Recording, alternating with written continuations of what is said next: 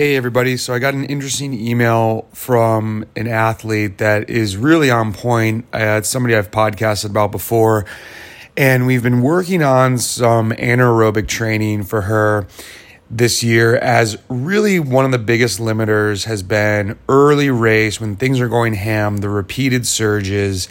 And I always, with this being an aerobic sport and surging, clearing the lactate, you still need a very strong aerobic foundation and an ability to perform, whether it's VO2 max, and really wanting to raise your FTP. The bigger your engine, the more of that, or I guess I should say, the less those surges are going to damage you.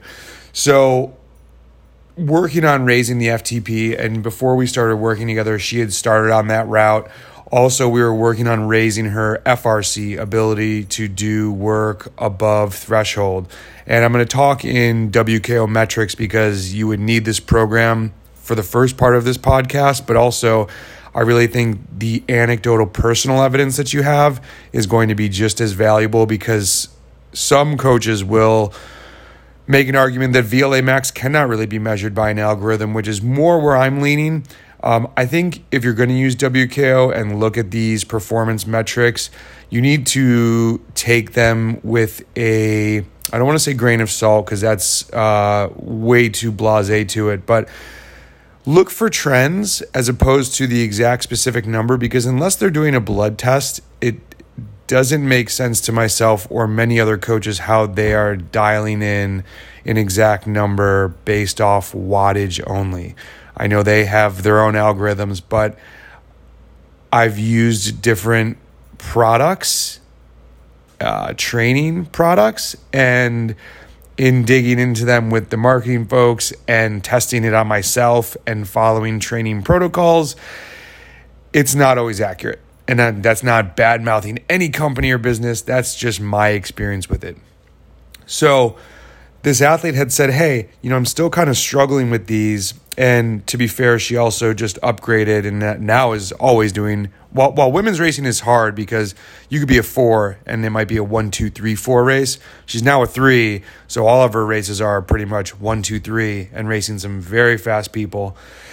And said, I know that this is an endurance aerobic sport. My biggest challenge is still these surges.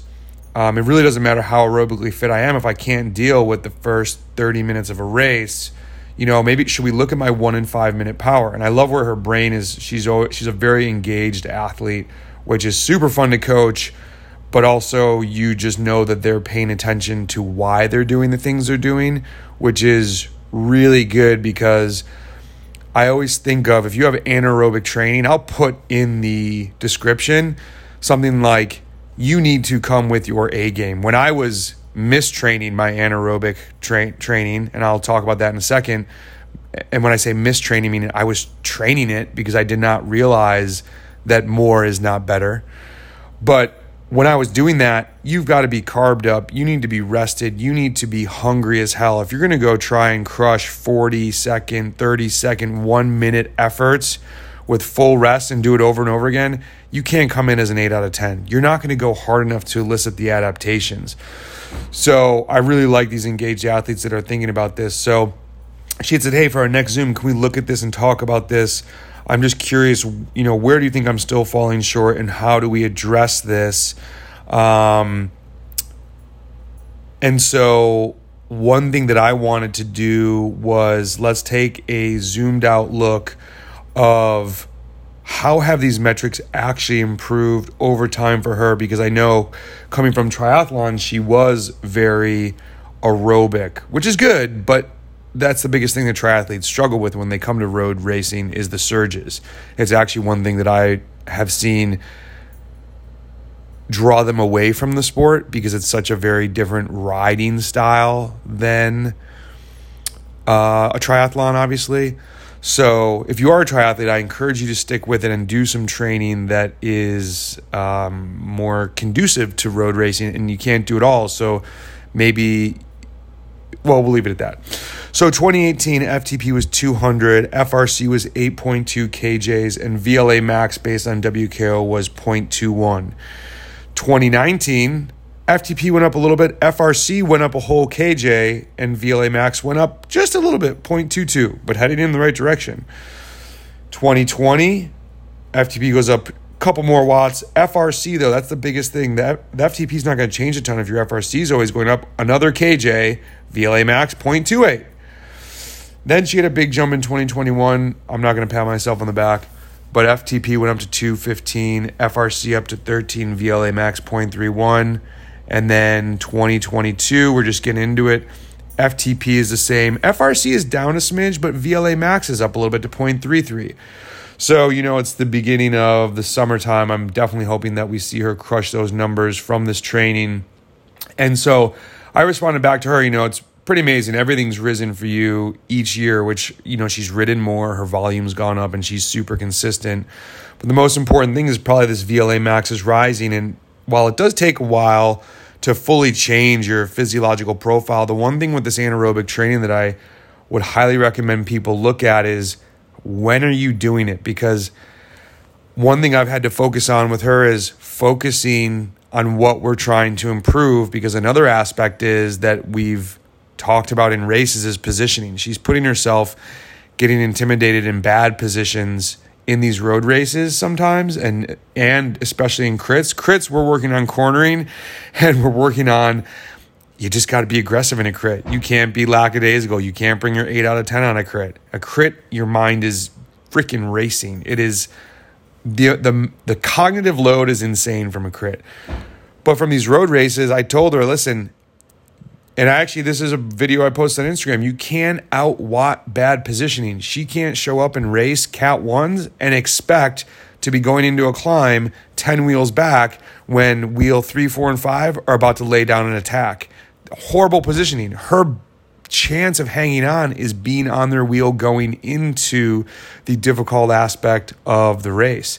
And once you start getting peppered with attacks, if you're in bad position, you're putting out way more watts than is necessary, and the people who are already stronger than you are going to expose you and drop you. So when we looked at these races, the reason I'm bringing all this up is we had tapered off about 3 weeks ago the anaerobic training because, and let me get a date here, I'm posting this podcast on May 30th.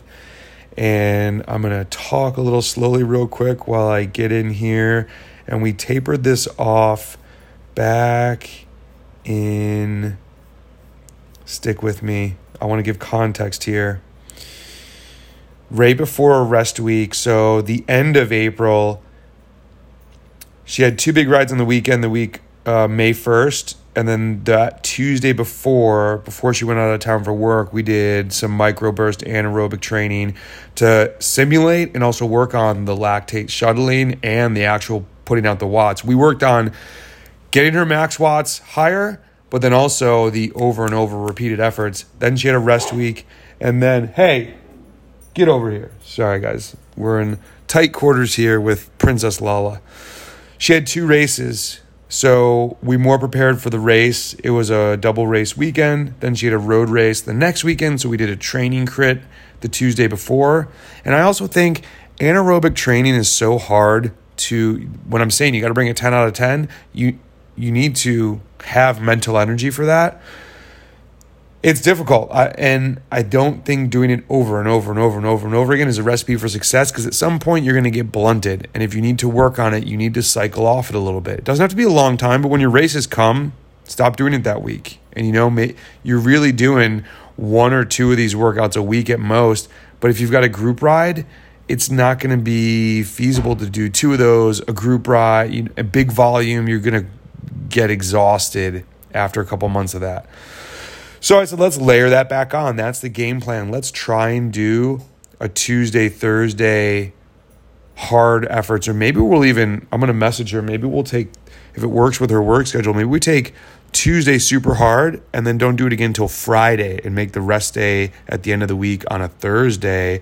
And then you can do a 3-week block, 3-day block. Friday, hard ride, Saturday, endurance, Sunday. I'd probably stick to endurance so we can be ready to crush again on Tuesday, because we do want to keep the volume up. I mean, she's seen improvement across the board. We don't want to come in and just have a sole focus on anaerobic training and neglect our endurance. Putting out these big efforts and racing, once she starts covering these moves, she needs to be able to do something with that. And that's where even more of the aerobic foundation and base of volume is going to pay dividends. So why am I posting this podcast? Oh, if you don't have WKO, your own anecdotal sense of, do I have enough wattage to cover surges, I personally think is more valuable than what WKO is going to tell you. Some coaches will disagree with that. Tom, and we'll talk about this more. Tom is my former coach at this point. We decided we're going to do a couple different things, and I'm actually going to be working with Landry down the road. I've always wanted to work with an Evoke coach, and Landry, if you've read his blogs, if you've talked to him in the Discord, Landry's extremely knowledgeable, and he was finishing up his degree, though. And so I knew he was super busy, and he's been getting a lot of requests to coach people. And so I was just waiting in the wings until he had time for me. And so anyways, Tom, who we're still going to keep in touch, we're planning some podcasts. I'm actually posting an old video that we did on YouTube today.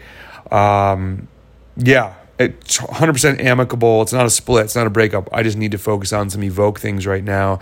And I am really excited to work with Landry.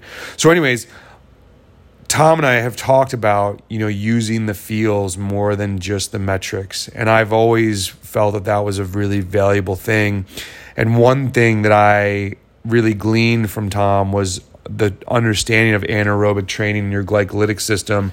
And when I say I mistrained, there were times where I was back in the day, I don't have problems covering surges. Even in big races, if I'm doing domestic pro races, I can get in a move, I can get away from people, I can cover surges, especially early on when I'm trying to get in the break, which is usually my role on the team. Why I was ever training that was a mistake, because that's having me produce more power glycolytically, and I wanted more power aerobically. So in getting away from that training, I never do any anaerobic training besides the race. I get some training from the racing, but I'm the exact opposite than this athlete I'm talking about. So make sure you're understanding that and read my anaerobic blog, because it's going to help you digest this I think the blogs are very good, because if you read through them, you can just read at your own pace. I read blogs I read through them again, I study them, and I'm excited. So this should wrap it up. Use your feelings, use the metrics. If you don't have WKO, you can't really tap into VLA Max. You could use Inside. I personally don't love that platform, but do what works for you. And I think, the other thing is, remember that you can't do everything. This athlete also, after doing a couple TTs, is like, I want to do more TTs. I'm like, great, you're aerobic. Let's crush TTs. And then she comes back with wants to do more anaerobic training. I'm like, wait, did I misunderstand that? Are the TTs not the focus, or the TT is the focus? Or you can't do everything. You can still do TTs, and you can still do well at TTs. We're just going to get some more anaerobic power. You might notice that riding around threshold is a little bit, it's going to go down a little bit. That might not make you slower, though. Even the Inside guys, who I think have done a good job of bringing physiology to light, talk about this in their VLA Max blog about getting more glycolytic power is a good thing if you need it, but you will be producing more lactate and you will be lowering your FTP. So that might not be good for you.